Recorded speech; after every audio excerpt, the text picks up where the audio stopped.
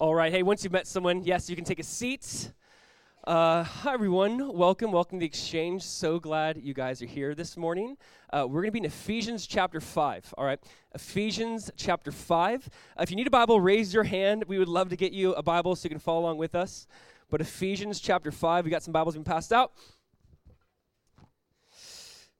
Again, welcome. So glad you guys are here.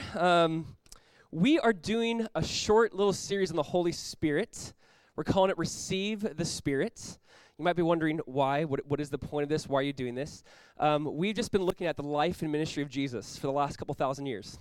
For the last 2,000 years, the church has been looking at the life and ministry of Jesus. We've been talking about him, reading about him, proclaiming him.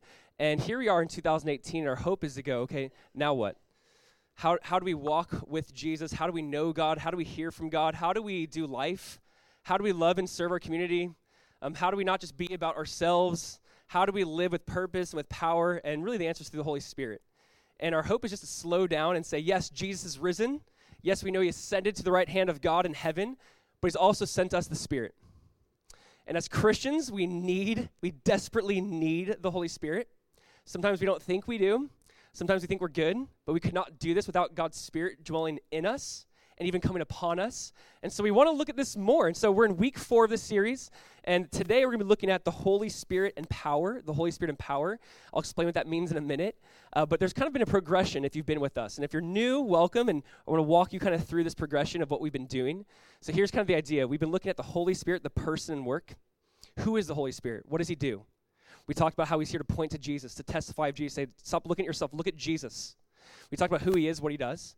We talked about the Holy Spirit and salvation, how the Holy Spirit adopts us into the family of God, the Bible says, how he dwells in us, how he seals us. That means we're kind of the Holy Spirit's like a down payment for the day of redemption. So we talked about the Holy Spirit and salvation. Last week, we looked at the Holy Spirit in just day-to-day life. When the Bible says walk in the Spirit, what does that mean? How do you actually know the Holy Spirit's in you? And so we talked about the evidence for the Holy Spirit, the fruits of the Spirit. And so here's kind of what we've been looking at. The Holy Spirit is with us. He's with us. We talked about how he's in us. And today we want to look about how he comes upon us, how the Holy Spirit comes upon us, how we can have the power of God. And this is so important. So there's kind of this progression, and even you see this in the New Testament. There's 3 prepositions used really to describe our walk with God. So please don't miss this. The Holy Spirit is with us. He's with the world, convicting the world of sin. He's with us as well as our helper, our advocate. He's in us once you believe in Jesus, but he also can come upon us. And that's what we're going to look about at today specifically, how the Holy Spirit can come upon us, how we can be filled with the Holy Spirit. It's in Acts chapter 1, verse 8. Here's the verse we so often use or point to. We haven't yet in this series, but you know this verse, Acts 1, verse 8. It says this, "But you shall receive power when the Holy Spirit has come upon you. And you shall be witnesses to me in Jerusalem and in all Judea and Samaria and to the end of the earth. You shall receive power when the Holy Spirit comes upon you. And you shall be witnesses." Next week, we're going to talk more about the witnesses part, the Holy Spirit and evangelism. But this week, we're looking at what does it mean when the Holy Spirit comes upon us and fills us? What does this look like? Should Christians look different from the world? Of course. Why? Why so often does the world look at the church or look at individual Christians and say, where's the power of God? Where's the love? Where's the forgiveness? Where's the grace? This is something I think I personally and we as the church have to own up to and say, yes, there should be a difference. And maybe we're not walking in the Spirit. Maybe we haven't been filled with the Holy Spirit. And we see in the book of Acts, we're going to walk through this a little bit, how people are like, I didn't even know that the Spirit can fill us. What does this mean? I didn't know he could come upon us. We could receive the power of the Spirit. What does this mean? What does this look like? And so let's talk about that. And because I think sometimes even just today, maybe there's fear when we talk about the person of the Holy Spirit. And I think I've had to address those fears in my heart. Like, why? Why is there fear? Why do I think about the Holy Spirit? Why do people kind of get this crazy idea that you'll look like this just madman on TV who just shouts things and does, like, what is that? Why do we have this fear? And who is the Holy Spirit? Like, what does he really do? How does he really transform us? What does he make us into? And so we desperately need to go through this. Guys, here's my heart. We're almost done with this little short 6-week series, and we're going to talk about the Holy Spirit a lot more even after this as a church family. But please, this is like a cry, a plea for our church to really just desperately seek after and rely on the Holy Spirit, to pursue him, to know him, to walk with him. That I don't want this to just be something where I've given you some information and you're like, oh, this is some good information or quotes. No. How do we be a Holy Spirit-filled church? One author said it this way. Just listen to this. He said this: If the Holy Spirit moves, nothing can stop him. If he doesn't move, we will not produce genuine fruit, no matter how much effort or money we expend. The church becomes irrelevant when it becomes purely a human creation. We are not all we were made to be when everything in our lives and churches can be explained apart from the work and the presence of the Spirit of God. I don't want people to look at our church and say, I get that. They do some things here. That's how they're moving. Like, I want people to go, this is unexplainable what God's doing. How are people getting saved? How are people growing their faith? How are they being freed from addiction? Like, I want people to look at the church and say, there's nothing that can explain this other than God's Spirit moving, other than God's presence is with them. That's all we want. That's all we're desiring. My hope, again, as I said, is not for this to just be a teaching series. I'm begging that you guys take this, and I take this as well back home with us, that we individually seek the Holy Spirit, that we corporately seek the Holy Spirit, that we're saying, Jesus, we need more of him. Give him to us. And what does that look like? And how do we receive the Holy Spirit in this kind of a way? We're going to answer those questions and look at that tonight because it's a lot simpler than we think. So let's do this. Ephesians chapter 5, verse 15. We're going to read there. We're going to read a few verses, and then we'll pray and look at it more in depth. The Holy Spirit and power, the Holy Spirit coming upon you, being filled with the Spirit. What does that mean? So Ephesians chapter 5, look at verse 15 with me, all right? Ephesians 5, verse 15. Paul writes, verse 15, "See then, that you walk circumspectly, not as fools, but as wise, redeeming the time, because the days are evil. Therefore, do not be unwise, but understand what the will of the Lord is. And do not be drunk with wine, in which is dissipation or debauchery, but be filled with the Spirit, speaking to one another in psalms and hymns and spiritual songs, singing and making melody in your heart to the Lord, giving thanks always for all things to God the Father in the name of our Lord Jesus Christ, submitting to one another in the fear of God." Let's pray.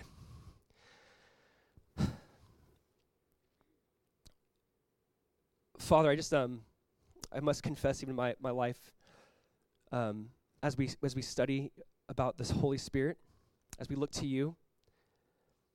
God, just forgive us so often for just trying to do this in our own strength or efforts or flesh. And Jesus, we just need you. We need you to send us your Holy Spirit individually as a church. We know that you already sent him, but specifically today, that we as the church might be filled just every day with your Spirit.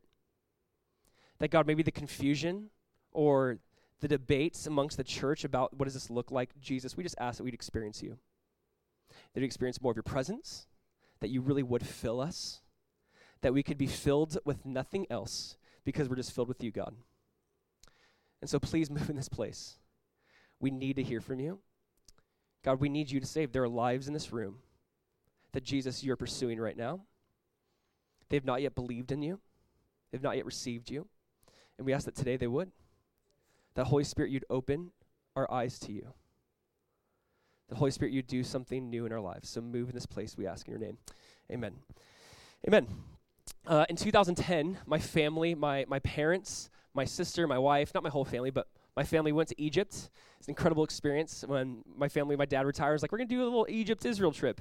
And so we got to Egypt and had no idea what to expect. You know, we're seeing the pyramids and we're traveling from place to place. It's an awesome experience. But when we're on the bus, our tour guide, who is much older than my sister's a couple years older than me, he was talking a lot with my sister. Then he started talking to my parents, and eventually on the tour, he asked if he could purchase my sister. He talked to my parents like, so how much for your daughter? Now, as a younger brother, I thought it was hilarious, you know? I'm like, yes! You know, this guy is probably in his 40s. She was in her, like, mid-20s, and I thought it was the best thing ever. And so I'm like, yeah, like $5, you know, just messing with the family a little bit. And I thought it was the best thing until I was asked for my wife to be purchased from me. I'm like, you know that this is my wife? They're like, yeah, doesn't matter. I'm like, what? So a couple different times I was asked by some males in Egypt if they could purchase Kimber, my wife. And the second time I was asked, I was so just kind of like annoyed. Like, I'm like, I can't tell if they're joking. Like, it's serious. He offered a certain like camel price for my wife. And I was like frustrated. I said, no, not 30. How about 300 camels? And he's like, deal. And I'm like, all right, take it easy, camel boy. Like, I'm totally kidding here. Like, and there was like a legitimate thought of maybe I can, and they were literally like talking to my parents. My dad's like, I don't think you get this. We're not selling my daughter. Like, no. And there's a similar story of purchasing something precious in Acts chapter 8. And I want you to hear this. There's this guy named Simon. Simon's from Samaria. Simon hears about Peter and John and Philip. He's actually seeing his city be like radically changed. So Simon has seen people get baptized in the name of Jesus. He's seen Philip, Peter, John. He's seen them heal people. They're doing incredible miracles. Remember, Simon was a sorcerer. Simon had power too, but he saw some greater power in these guys. And so Simon in Acts chapter 8, we'll throw the verses up here. Listen to what he asked Peter. Acts chapter 8, Simon says, when Simon saw that through the laying on of the apostles' hands, the Holy Spirit was given, notice that, he offered them money, saying, give me this power also, that anyone on whom I lay hands may receive the Holy Spirit. But Peter said to him, your money perish with you, because you thought that the gift of God could be purchased with money. Peter basically says, you and your money both need to die. You and your money can both perish. It's pretty strong, actually, if you read it. He's like, you can both go to die. This is Peter being very strong. I want you to hear this, because here's this guy, Simon. He's seen the power of God's Spirit move. He's seen him move in really miraculous ways. And he goes, can I purchase the Holy Spirit from you so I can also do what you're doing? Can I buy this precious gift? Can I buy this and have this? I want to work in the same way you're working. And I want us to hear this because obviously, church, listen, the Holy Spirit cannot be purchased. He's not something we buy. He's someone we receive. He's not someone we buy. He's someone we're filled with. That God, the Holy Spirit, is a person, as we talked about in our first week. It's not like, oh, I have like 5 gallons of the Spirit, and this guy's like 10 gallons. It's like, no. Either you have the Holy Spirit or you don't. Either he has you or he doesn't. And so what does this look like to be filled with the Spirit? What does this even mean when the Bible says be filled over and over again? Primarily, we'll see it being spoken of as being filled with the Spirit. And what does that look like? A great author, his name's Simon Pronsby. He's from like Oxford, England. Here's what he said. He says, when the Bible speaks of being filled with the Holy Spirit, listen, it is saying that one is consumed, taken over, impregnated, saturated, complete and replete with God's presence and power. To be filled with the Holy Spirit leaves no room to be filled with anything else. To be filled with the Holy Spirit means there's no room to be filled with anything else. I really do want you to think about this for a second. All of us are filled with something. All of us are filled with something. Right now, you might be just like filled with coffee, right? Just like a little buzz. But all of us are filled with something. We're filled with bitterness many times, hatred. We see in the scriptures actually people filled with hatred, controlled by hatred, filled with jealousy. Maybe you're in this room right now this morning, you're just filled with brokenness. You're filled with pain. You're filled with sorrow. Paul talks about how you can be filled with alcohol, and we'll talk about why he brings up alcohol. It's really interesting. But all of us are filled with something. And here's what the Bible's trying to show. Here's what what we see. Be filled with the Spirit. When you're filled with the Spirit, you can't be filled with anything else. When you're filled with the Spirit, that's what dominates your life. That's what controls your life. That's what moves your life. See, I think so often in Christians' life, and I think the world notices this. I think the church notices this. I think we can notice in others. We're really bad at noticing ourselves. But many times there's something missing or lacking. And we go, why do I feel like I'm missing something? Maybe you go, in our marriage, we're missing something. In my workplace, I'm missing something. In my call and passion in life, I'm missing something.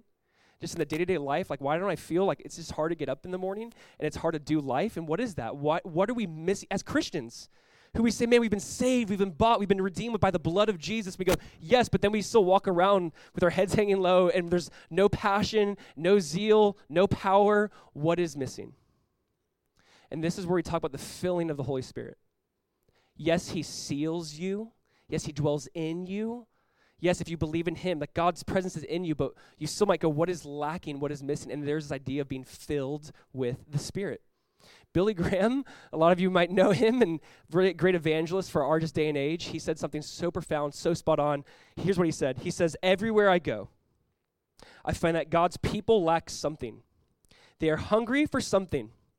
Their Christian experience is not all that they expected, and they often have reoccurring defeat in their lives. Christians today are hungry for spiritual fulfillment. The most desperate need of the nation today is that men and women who profess Jesus be filled with the Holy Spirit. This is the greatest need in the church today, and I honestly so believe it. I so believe that we can just kind of go to church once in a while, once a month, a couple times a month. We can, maybe do a Bible study here and there with our family, our own lives, and we go, okay, I think I'm doing the Christian life thing. I think I'm experiencing God. I think there's probably more. And guys, I don't want to be naive to think in my life. I don't want to be naive to think that I've experienced everything there is to experience in Christ, right? Do you guys get what I'm saying? I know that in my life, there's still this idea that God wants to fill me more. There's still new things for me to experience. God is sovereign, and God can give me new gifts. God can do new things. I need him to. I want him to. I don't want to be like, well, I've been around the Christian thing for a while now. I think I've experienced everything. No, there's more.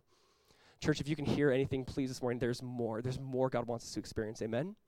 There's more God wants for our families, for our personal lives, for our friendships, just as followers of Jesus. There's more. Guys, we need the Holy Spirit. So what is this? What does this look like? What does this mean in Ephesians 5, what we just read? What is he talking about? I don't know why in 2018, the last really 120 years, if you look at the church, we've kind of changed what it means to be filled with the Spirit from what church history tells us. What is that? So let's just look at this, all right? 3 questions we're going to look at and answer. What is being filled with the Spirit? And that is worded the way it's worded weird, but it's worded intentionally. What is being filled with the Spirit? How do we know if we are filled with the Spirit? How can we become filled with the Spirit? This is what we're going to look at. Please don't miss this. What is being filled with the Spirit? What does this mean? Why is Paul using this like terminology? How do we know if we're filled with the Spirit?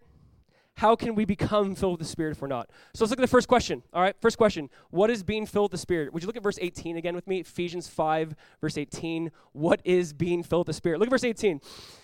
He says, and do not be drunk with wine, in which is debauchery, dissipation, but be filled with the Spirit. What? Okay. Paul says, do not be drunk with wine. Some of you are like, check, got that one down. I'm not drunk with wine. It's whiskey. No, he's saying, don't be drunk, don't be filled with alcohol, but be filled with the Spirit.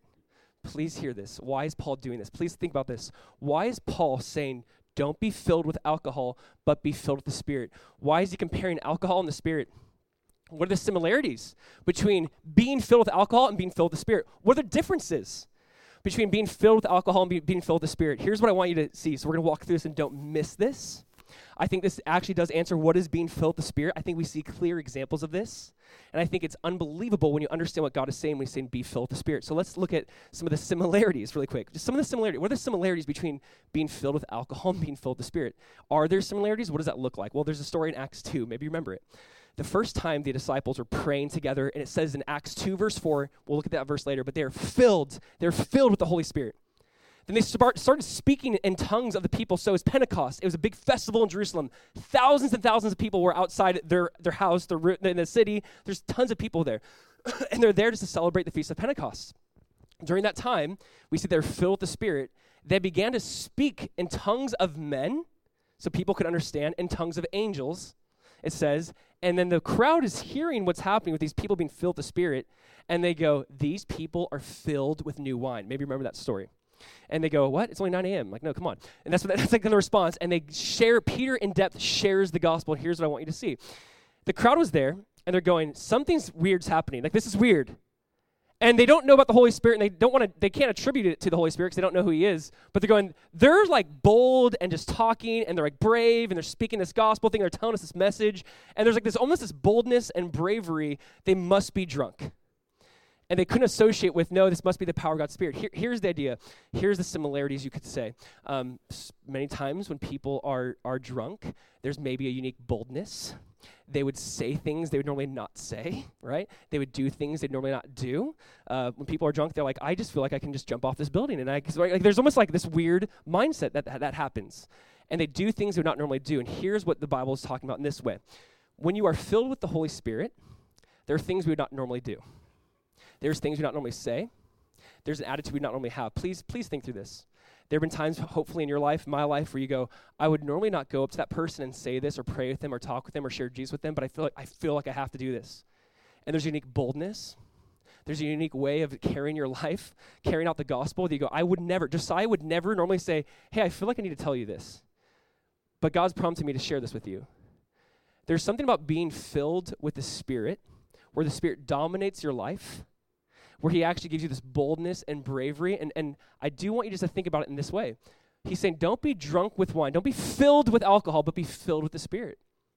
When you're filled with alcohol, you might say and do things you're not normally say and do. When you're filled with the Spirit, you might say and do things you might not normally say and do. Do you get that? But there's also a big difference. You're like, yeah, but doesn't that fall short? Yes, there's also a big difference. Here's what we've got to look at. You guys don't understand, right? Alcohol, we know, and I think like Paul intuitively knew this in some ways. Alcohol chemically is a depressant. Alcohol basically takes away reality in many ways, or kind of softens the reality for that bravery. So because we don't really care what people might say or think, or if someone's drunk, we just will say things and do things. People who are drunk will say things and do things because there's almost this depressant, and it's almost lessening their view of reality. While in opposite to that, when you're filled with the Spirit, it's not that you have a less of a view of reality, you have a heightened view of reality. Your view of reality is actually heightened. And I want you to think through this. Look at Ephesians 5, verse 15. Before he even gets to verse 18, what does he say? He says, "See then that you walk circumspectly, not as fools, but as wise, redeeming the time because the days are evil. Do not be drunk with wine, but be filled with the Spirit."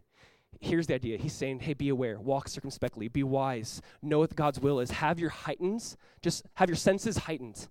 Be more aware, be more in tune. It's not that you're having a lesser view of reality, you're having a more full view of reality. And many times when you have more of a full view of reality, you'll actually say things and do things you don't normally say and do. Please hear this. Like, this is so true. So, for example, let me give you an illustration. Don't lose this. Don't lose what I'm trying to point out to you.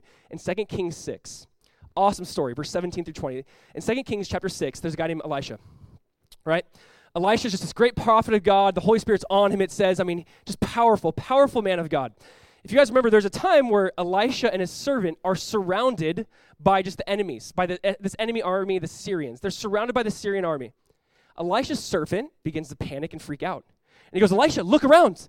Do you not see that we're surrounded? Like, we're done." Elisha, at that point in time, could have said, "Yeah, you're right, man. Like, look, we're outnumbered. It's an army to 2. Here, just go get drunk. Here's some alcohol. Go get drunk. Just take your mind off it." Right? He could have been like, "Hey, this is too scary. We're going to die. Here you go." But what does he do? He doesn't lessen the reality. He says, God, we'll throw the verse up here. 2 Kings chapter 6, verse 17. Listen. It says, "Elisha prayed and said, 'Lord, I pray, open his eyes that he may see.' Then the Lord opened the eyes of the young man, and he saw. And behold, the mountain was full of horses and chariots of fire all around Elisha." Here's what you're going to see. He sees the surrounding armies, the Syrian army, surrounding them. And he goes, "Elisha, we're done." The servant, "We're done, Elisha. We're going to die." And he goes, "God, I pray, open his eyes so he sees the true army around this army." And he sees armies of chariots of fire all around him. And here's what I want you to see. It's not that his senses were lessened. His senses were made more aware. They're heightened. Understand this. When you're filled with the Spirit, it really does look this way.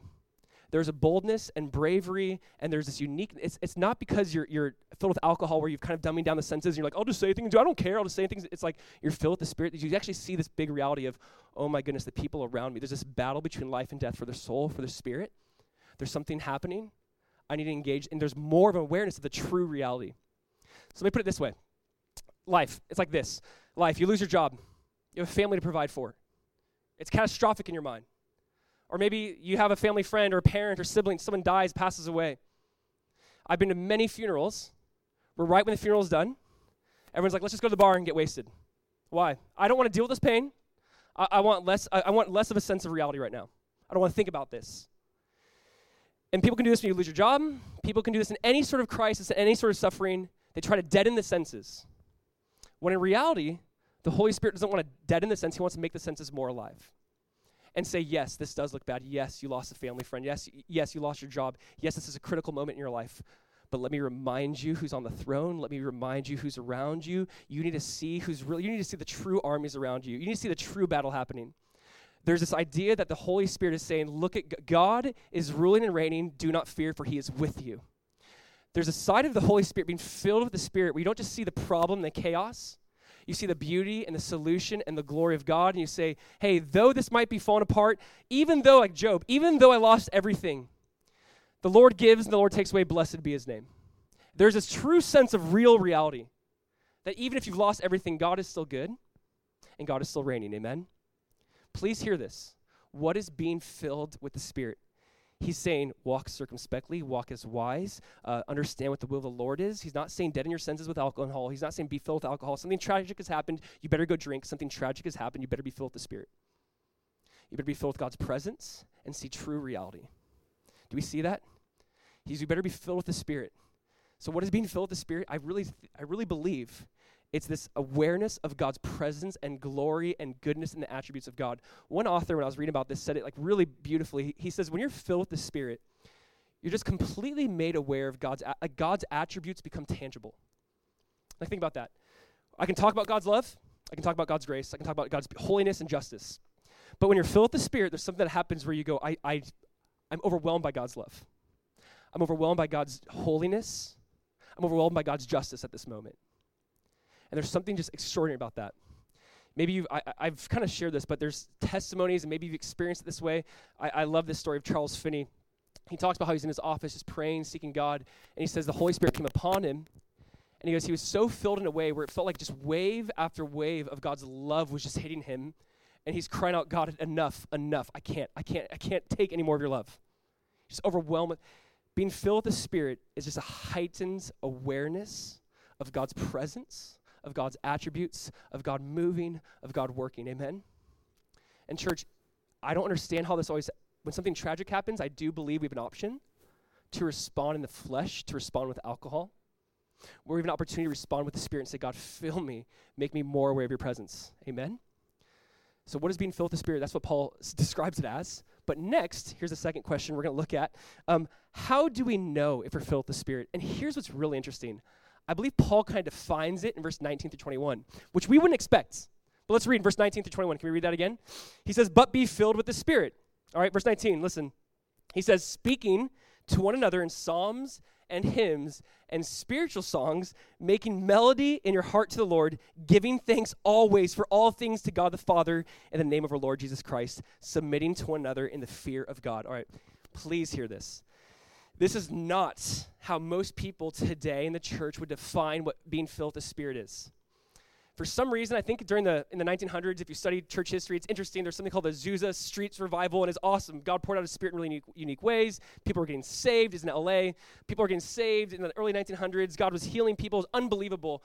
But it's almost like from that point on, the idea of being filled with the Spirit means that there must be either you're speaking in tongues or there's miracles happening.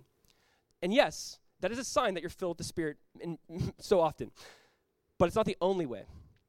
Really, if you study church history and you study the Bible and if you study just the idea of being filled with the Spirit is not so much the gifts. The gifts are part of that for sure. I do wish we had more time to go walk through all the gifts. But in reality, it's almost more of like a character, an attitude, a response. Being filled with the Spirit is actually more than that. And he says it's about speaking to one another in psalms and hymns, spiritual songs, always giving thanks, always submitting to each other in the fear of God. The way he describes being filled with the Spirit is not probably how I would describe it or define it. Probably not how most people would, but I think it's so important. So let's just walk through this really quick. What does it look like to be filled with the Spirit? Here's the first thing I want you to see. Number one, if you would, write notes, take this down. It's a life of worship, a life of worship. So he says, and it's a really long sentence actually. This is a really long sentence in Greek. He's like, you're going to speak to one another in psalms and hymns, spiritual songs, making melody in your heart to God. And he's really describing like a life of worship. Really someone who's filled with the Spirit will have this life of worship. It's almost like a teenage boy, and I use that as an example because I think it's just appropriate, when he falls in love and he's just like kind of like out of his mind and like singing and talking and writing letters and running up to her window at night and like singing to her. There's almost this idea that like he's on cloud nine. Why he's just filled with joy. Maybe you have a friend who wherever they go, they sing. And you're like, I love that person, but I also hate that person. But that was kind of me. Like wherever they go, they just sing. And they're like, there's just so much. What is that? He describes it as this life of worship. There's just this response of, I got to praise God in this moment. I'm going to speak to you, one another, in psalms and hymns and spiritual songs, speaking to one another, making melody in your heart to God the Father in the name of our Lord Jesus Christ. It's really this response of worship. And I love that thought because here's what I see so often. Being around the church, maybe you've seen this. It frustrates me many times when I see someone who knows the word really well, they love theology, they love doctrine, they love the Bible, and yet they're poor worshipers. And you talk to them, and you're like, hey, like, talk to me about your life, whatever. And they're like, well, I don't really like public worship. I like hymns. Hymns are my thing. That's normally their go-to. The contemporary songs today is kind of not my thing. And there's almost like this arrogance sometimes. Like, well, it's like, no, the guys in the 15 and 1700s, they got it right, but today we got it all wrong. And I have a hard time with this. When Paul says psalms and hymns and spiritual songs, that covers really everything. There's something today where we should say, man, sing to the Lord a new song. I love hymns. I grew up on hymns. I grew up in a church that was very like hymns and choir is great. But I also love new songs. I also love just making melody in my heart to the Lord, singing God in a new song. There's something about just when you experience the Holy Spirit, there is this joy, there is this awareness of God's presence. Just understand this. When you're filled with the Spirit, there's a sense where you're connected to worship. And guys, God's worship is always connected to God's word. It's always connected to God's, what he says and what he is. It's really interesting. Paul in Ephesians 5 says something really similar in Colossians 3. We'll throw the verse up here. Colossians 3, verse 16. Paul says, let the word of Christ dwell in you richly. Listen, In all wisdom, teaching and admonishing one another in psalms and hymns and spiritual songs, singing with grace in your hearts to the Lord. Sounds really similar. Paul's basically saying when you're filled with the Spirit, you're filled with the Word. Like those who are filled, like the Word of God and the Spirit of God are just really well connected. And you're going to be so filled with the Word just flows out of you. Can I just, again, I need to point this out. It's in moments of crisis. You're in the hospital, and it's hard, guys, in counseling, it's hard to, please don't do this when like someone's suffering, like, well, you just got to worship. It can be very insensitive. But there is this side to it where you're in crisis or you're in something tragic, and you're alone, and you just say, bless the Lord, O my soul, and all that's within me. Bless the Lord. There's something that says in your heart, you go, I will bless the Lord at all times. His praise shall continually be in my mouth. There's something about when worship comes out of your mouth and you go, that person's filled with the Spirit. That person is responding, not how the natural man would respond. The natural person does not respond to suffering and tragedy by saying God is good. The natural man wants to curse God. The natural part of me wants to say, God, where are you? God, if you cared, why aren't you here? Being filled with the Spirit is responding in a way where you say, I will bless the Lord at all times. His praise shall continually be in my mouth. My soul shall make its boast in you, Lord. The humble will hear it and be glad. Oh, magnify the Lord with me, and let us exalt his name together. There is something about when you respond with worship and the word that you just go, this is not natural. This is someone who's filled with the Spirit. And it's not really super explainable. Paul is just kind of saying, when you're filled with the Spirit, you're going to speak to one another in psalms and hymns, there's going to be this sense of worship. And attached to that, please hear in verse 20. It's really interesting. Number 2, there's this grateful heart. There's a really grateful heart. Look at verse 20. He says, giving thanks always for all things to God the Father in the name of our Lord Jesus Christ. I'm not there. Yeah. Giving thanks always for all things. Just think through that. So my son, he's 3, Micah. I've mentioned him here and there. When we will pray with him at night, it's funny. He's learning to pray right now. We're like, Micah, will you pray for mommy? Mommy has a headache. Micah, will you pray for the day? Will you just pray? Like, well, I'm going to pray and close the day. And I love it. Micah will just like pray and thank God for everything. Thank him for everything. So he just looks around his room and is like, God, thank you for my lamp. I love my lamp. Like, thank you, God, for the carpet. God, thank you. Thank you for mommy, thank you, daddy. And when he starts to get going on for maybe like 5-10 minutes, he's like, God, just thank you. Thank you for mommy's migraines. God, thank you for daddy being sick. And we're like, well, can you not, like, thank you? Like, and he's just like thanking him for these things. We're like, okay, that's really cute. But a part of me does wonder, I hear this, I'm like, are we supposed to be doing that? Like maybe he's onto something. Where he says, giving thanks always for all things. And Mike is like, God, and he's just thanking God for everything. And I know he's like praying. He's like, God, take away mommy's headache. Like we really believe he's trying to say that, but it's not coming out. But there's this thought of just like giving thanks always for all things. Do we have that? It is weird. We do just live in a really critical and cynical generation. We live in a social media generation. Do you remember in the old days, you'd like throw people in stocks? Like they'd be in the stocks and like throw cabbage, like shame, shame. Like I think we do that today just the social media. Like we just like shame, throw a hurling comment on you.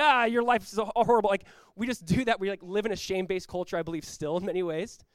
It's very easy to be critical, cynical, like bah, and run away and not like actually confront it and deal with it and work with something. It's very difficult. It's like, hey, we're gonna walk through this together. There's an area in your life I see that needs help. Let's do this. We're like, you're terrible, bye. And like we're not good at this. He's saying someone who's filled with the Spirit is giving thanks always for all things to God the Father in the name of our Lord Jesus Christ. There is something about joy. There's something about gratefulness. Gratefulness, even the idea of grateful, comes from this word of charis, meaning grace. You're grateful because of grace. It's just coming out of this place of God's been so good to me. I'm just going to be so grateful, grace. Like I'm so grateful for what God's done. Just coming from this grateful heart. Here's a verse that has always just struck me. Even in high school reading this verse, I'm going, I think I missed it. It's Romans 14:17. And Paul has this little definition of the kingdom of God. It's so profound. He goes, the kingdom of God is not meat nor drink, but righteousness, peace, and joy in the Holy Spirit. The kingdom of God is not just physical things. Yes, we're going to eat in heaven. Thank you, Lord. He's like, it's not just physical thing. It's so much more. It's righteousness, peace, and joy in the Holy Spirit. It's hard when someone's like, man, I'm just so filled with the Spirit, but they walk around like a miserable human being. You're like, are you? Like, are you filled with the Spirit? Why are you always critical? Why are you always negative? Why did you never smile? Why is there no joy? Where is that? Like, yes, Jesus was the man of sorrow, but you understand at the same time, people are attracted to Jesus. There's something about wanting to be, there's something within him that people are like, I need that. See, I really do believe being filled with the Spirit it'll transcend itself and look like so often just joy. Not this naive, they don't really understand what's going on around them. No, remember, they have a heightened awareness of God's presence. It's this joy that's based in, I know this looks tragic and terrible, but God is up to something. there's something about walking in the Spirit, being filled with the Spirit that looks like that. It's like, oh, they're so naive. Do they even understand? Why are they just so naive, those Christians? I can't believe they're responding this way. Maybe sometimes it is naiveness. Maybe other times you look at a person and go, no, it's not naive. They're just so aware of God's presence. They're so aware that God is up to something. There's this grateful heart. Amen? Then he says this. I think it's really describing peace with others. That's the third thing, peace with others. But it's in verse 21, he says, submitting to one another in the fear of God. There's this mutual submission to one another. Let me say this. This is so revolutionary and different for the church. Like, most people don't want to, like, the idea of submitting to one another, putting myself under you and taking your lead or saying, yeah, I'll do it. You asked me to do it, I'll do it. That's just so counter to everything we know. It's, I'm going to make my, own faith. I'm going to do what I want to do. No one can tell me what to do. But Paul is saying, no, when you're filled with the Spirit, there's this idea of I'm just submitting to you, you're submitting to me, we're submitting to one another in the fear of God. We have the fear of God in our lives. I'm going to be held accountable for my actions. I want to serve you and love you well. I want to serve you and love you well. We're sometimes bad in the church. It's funny. From day one, our church, our hope has been we want to live in community together. Like, we want to know each other. We want to do day-to-day life with each other. We want to not just have groups for the sake of having groups. Like, we really want to know each other and pray for each other and text and say, how are you doing? We want to, do life together, and that sounds good in theory until you actually have to do it. Because when you actually have to do it, you go, this is painful. I don't like this. Why are they challenging me? Why are they asking me to do this? Why are they? And he says, Paul's saying, no, when you're filled with the Spirit, there's this idea of mutual submission to one another. There's this idea like, hey, you know what? My brother or sister's in need. I'm going to help. I'm going to serve. I'm going to be there. And he's describing what a Spirit-filled person looks like. And it's, again, not how you and I would describe it probably in 2018. People describe it as if there's not dead people coming back to life, if you're not speaking with then you must not be filled with the Spirit. That's just not the case. Paul describes being filled with the Spirit, and this idea of this is a sense of worship and joy and transcendence of your tragic moments in your life. You know God's up to something. You're speaking to one another in Psalms. You're giving thanks. You're submitting. That's how Paul describes it. It's very interesting to me. Yes, there will be gifts of the Spirit. Yes, there will be manifestations the Bible talks about of the Spirit that will come out in really unique, powerful ways. But this is also very powerful. It's very powerful to respond to tragedy with like a triumphant spirit of God's doing something. That is not the natural man. But here's my last thing. How do we become filled with the Spirit? So what does this look like? Okay, I'm born again. I believe in Jesus. I receive Jesus. Okay, the Spirit dwells in me, but how does he come upon me? Acts 1:8. When the Holy Spirit comes upon you, you shall receive power, and you shall be, how do I receive that? What does that look like? Remember, again, we talked about this in John 20. Jesus breathed on the disciples, said, receive the Spirit, but then he says, wait in Jerusalem for the Spirit to come upon you. Okay, so what is that? What is the Spirit come upon? And that's kind of what we've been talking about. But how do I receive that? What does that look like? And before I do answer that, again, one more time, look at verse 18. He says, but be filled with the Spirit. Be filled with the Spirit. Here's why I want to point this out really quick before I answer how. Notice that Paul is actually saying something really important. In the way it's written, and it's not that you always have to go back to Greek, but sometimes you do.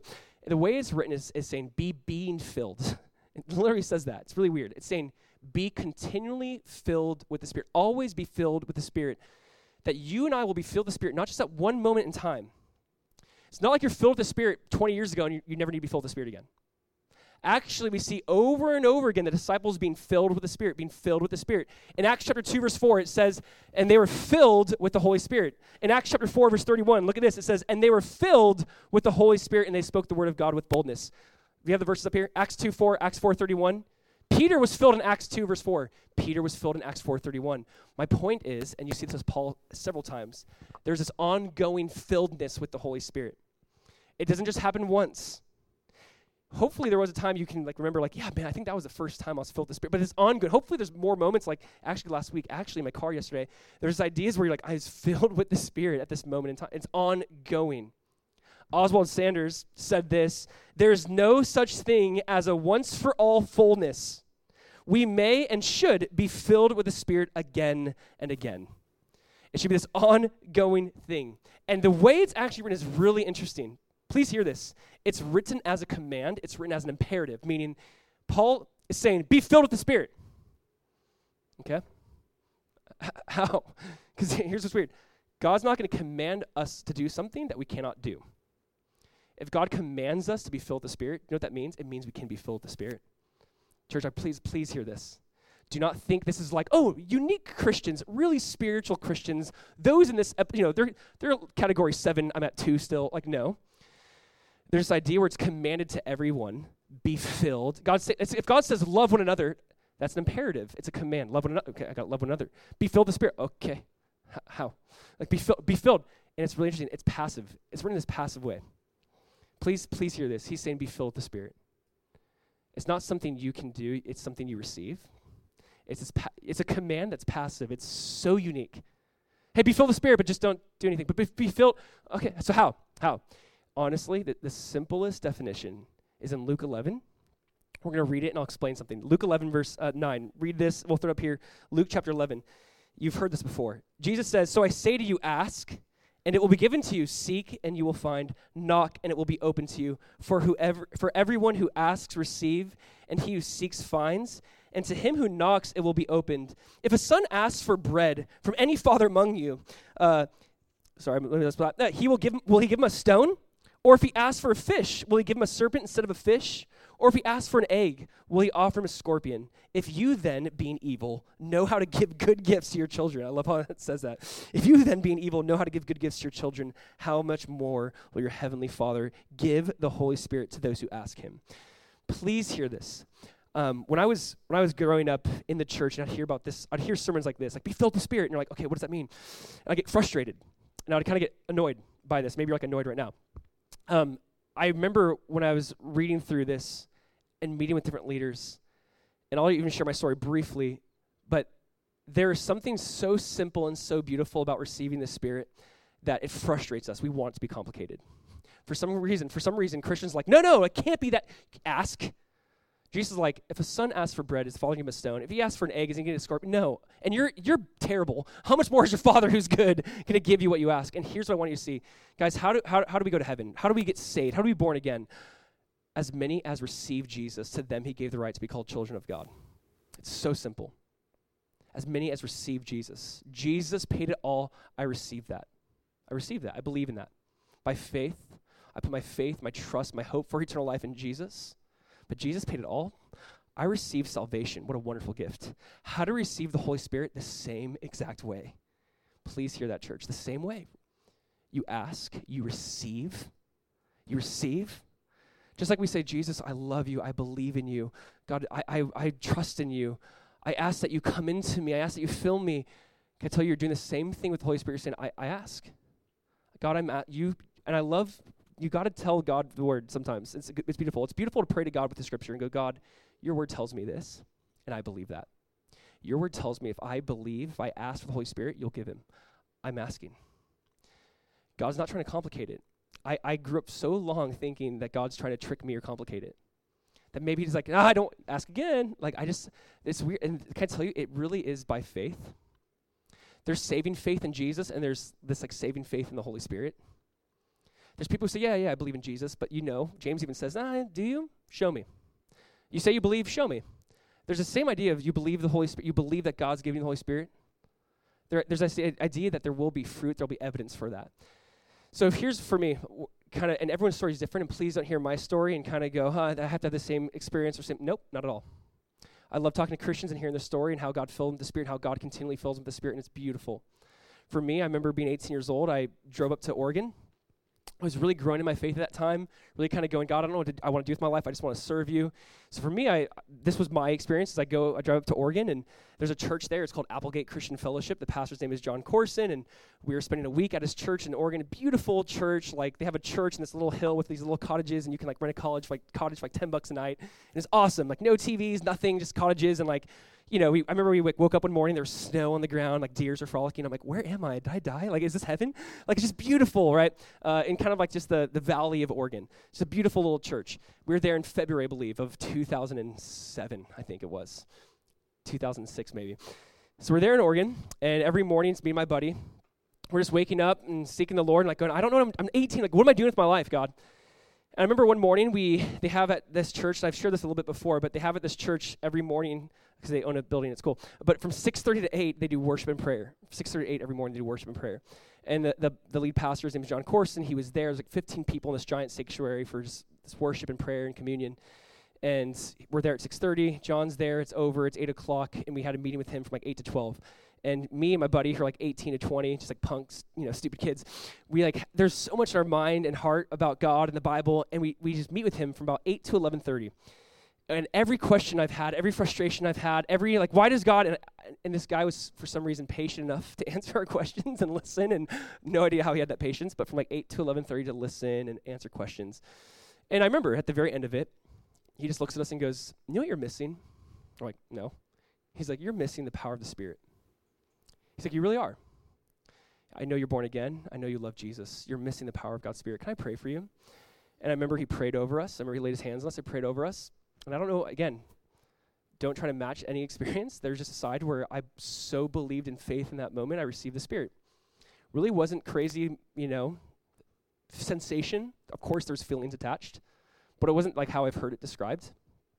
But I remember for me, I so believed God's Spirit filled me. There was just a new, clarity in life, a new understanding, a new passion, new zeal. We got back to Orange County, California. I don't know what to do, but I'm going to serve Jesus. We started like 2 different Bible studies a week. That began to grow. I got on staff at a church as a janitor full-time for 40 hours a week for a year of my life at 18, and that felt weird. But it was such a humbling, necessary thing in my life where God had to purge a lot out of me. And honestly, all I can just say is that I believe from that point on, I was filled with the Spirit. Now, can I tell you, I've had to have other moments similar but very different from that. Other moments where it has felt like wave after wave of God's love being poured out, and you just go, "God, just thank you." Other moments where you're speaking to a homeless person and you feel like you have a unique word and you share it and they say, "I believe," and they receive. And other than the Holy Spirit, it makes no sense. No sense. I wish it happened more often. I wish I could be like, "Yeah, like every day of my life, I'm pretty," no, it's not. It's not. I'm filled with too much of me so often. I do think that many times we need to be emptied before we're filled. I think like John the Baptist, he goes, "I want to decrease so you can increase." I'm filled with too much anger, frustration, bitterness, coffee, ice cream, M&Ms, those are mine. I'm filled with too much other stuff other than you. God, fill me. And I'm sharing this because I think it's necessary for you guys to understand it is an ongoing thing. It's continually be filled with the Spirit. Can I tell you, someone does not walk around drunk forever. If they do, it's because they're still drinking. And the idea of being filled with the Spirit is that person's like, "Man, they're just walking in the Spirit." Yeah, they're still drinking. They're still taking in the Spirit. Eventually you'll get sober, right? And you have to drink again to get to that alcoholic, to get that drunk phase. Can I tell you with the Spirit, you have to just keep drinking. Jesus says, "He who believes in me, out of his innermost being will flow rivers of living water." And you're like, "What does that mean?" And it describes in John 7, he's speaking of the Holy Spirit. I love how John offers that. He's like, "Rivers of living water will flow out of you if you believe in Jesus." And you're like, "Oh, okay, I don't know what that means." He's like, no, he's talking about the Holy Spirit. Like, "Oh, thank you, John." And this idea that you believe in Jesus, and this is an ongoing thing. And you must take him in and seek him and drink of him. And that's the only way I can describe it. It's just receive the Spirit. Ask. God is not trying to withhold, trying to make it complicated. Church, please receive the Spirit. We need him moment by moment, day by day. Stop being filled with other things. Say, "God, fill me with your presence." Amen. We desperately need him. I want to share one thought with you because this is interesting to me, and we are going to take communion with this because I think this is so relevant to being filled with the Spirit is communion. And just please hear this. Don't get distracted. Don't miss this. Please just listen to this. In the book of Leviticus, there's this description for Aaron becoming the high priest. Aaron was the high priest. There's this description for people who had leprosy. If they're ever to be healed, do this process. And there's many other times we see this process being done. What is this process? It's really interesting. There's this process with Aaron and with the priesthood where the priest, or Moses is for Aaron, or the priest would take blood. Listen, please don't miss this.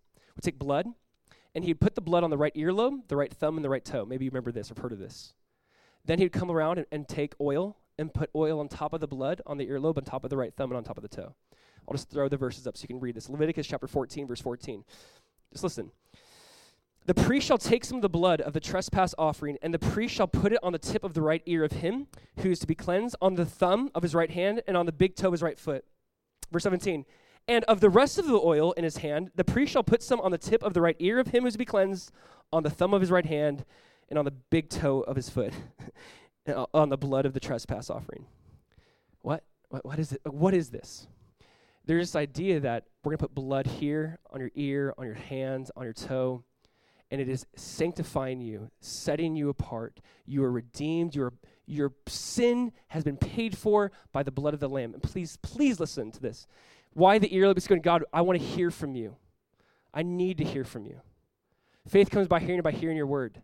God, my hand, I need to serve you with my hands. My hands are yours. My feet, wherever I go, God, I'm yours. And there's this idea of the blood setting them apart, the priest or the leper. We're the leper and the priest. But this idea of being set apart for God. Now, please listen. Then he says, take the oil, put it on top of the blood, on the right ear, the right thumb, and the right toe. And like, what is that? And the oil being understood then and still now. Oil being really symbolic of God's presence, of God's spirit, of God's anointing, of God saying, not just are you purchased, not just are you sanctified, but now you're empowered. So the blood, yes, you're sanctified, you're set apart, but now you're empowered to do what I've asked you. You have the oil on you. You have my presence with you. You have my spirit on you. And church, please listen. A lot of us, maybe if you've been around the church, go, I want God's power, I want the Holy Spirit in this way. Awesome. But first you need the blood. So please understand this. Before there's the oil, there's the blood. Before the Holy Spirit's given, there's Jesus' blood being shed. Listen, before you can experience the power of God, you need to be forgiven of your sin. Amen? Before you can walk in the fullness of the Spirit, there needs to be that blood that sanctifies you. There needs to be the side of, you know what? That pornography that I'm going to night after night, I'm freed from. How can you have the oil if you first have not really received the blood? This idea that I need to walk in the power and presence of God. Okay, but are you still in that sexual relationship that you've not yet given up? You want to walk in God's power, but have you really received the blood? Have you really been sanctified, set apart, cleansed, the trespass? Have you really experienced that? The oil comes after the blood. My point is some of you just need to be born again. Some of you need to experience the blood of Jesus Christ and what he's done for you. Some of you need to understand you're sanctified and set apart, you're cleansed, you're made holy because of what Christ has done for you. Enjoy that. Then comes the oil. Some of us go, I want to walk in the power of the Spirit, but God's like, give this up first. Surrender this up first. Why? How can you walk in the Spirit if you're still continuing the same old junk that I've saved you from over and over again? Shall we continue to sin that grace may abound? God forbid. How can we who are dead to sin live any longer in it? We want the oil, we want the Spirit so often, but Jesus is like, receive the blood. Here's what we're doing. We're going to take communion, and it's where we hold this cup and we hold this cracker and remember the blood of Jesus and say, Jesus, by your stripes, by your blood, I'm forgiven, I'm healed, and God, you've also given us your Spirit. I'm honestly going to ask that you guys, as you hold your communion, please, individually and alone, do Luke 9, you ask. Say, God, thank you for the blood of Jesus, and thank you for the oil. Thank you for the Holy Spirit. God, my ears, I want to hear from you. I want my hands to serve you. I want my feet to serve. Wherever I go, God, I'm yours. I'm completely yours. And there's the blood, and then there's the oil, and there's a sanctifying work, and the justification work that's done by Jesus Christ on the cross, and there's the oil, the Holy Spirit, the power to carry that out, the power to now walk in newness of life, the power to walk with Jesus daily. Receive the blood and receive the oil. Amen? One little quote I want to read to you that I just hope can sink into our church. A guy named Charles Ryrie said, the solution to the problems of the church today is to solve the individual Christian's problems. And the solution to these problems is a person, the Holy Spirit. He is the antidote for every error, the power for every weakness, the victory for every defeat, and the answer for every need. And he is available to every believer, for he lives in his heart and life. The answer and the power have already been given us in the power of the Holy Spirit. You already have it. You already have it. Jesus already sent the Holy Spirit. Now receive it. Now ask. Be passive. Go, Jesus, I'm believing that you're not going to withhold your Spirit. As we take communion, think of the blood, think of the oil. Can we do that? So I'm going to pray. We're going to pass out communion. We're going to have some worship up here. When you're ready, take your communion. Then we're going to close with some prayer and just some closing thoughts, all right? Let me pray. Father, we're just humbled by the fact that you've given us your Son and you've given us your Spirit. God, that you gave us yourself. It's so often, God, I want the gift, but I have the giver. God, I just ask that you'd remind me of that. That I have a want, but I have the source in you.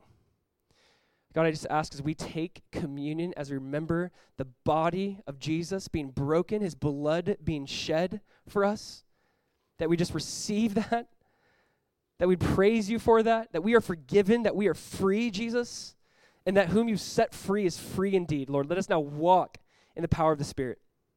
God, I ask that you would fill us. Jesus, other than us going to you and saying, God, please, we ask that you fill us, God, every moment of the day. We come to you daily, Jesus. That is our desire, to not just be filled once, but today, this afternoon, tomorrow. We want to be filled with your presence, God. Make us more aware of you. And so, Lord, I just pray that as we take communion now, speak to the hearts in this room. Jesus, for anyone who maybe doesn't know you, let them receive the free gift of salvation found in Jesus. Let them receive the Holy Spirit. Lord, let their life forever be different because of your work and what you've done. We love you, Jesus. We thank you. And we just invite you here. Speak and move now in your wonderful name. Guys, feel free to come forward and pass out communion. Let's worship.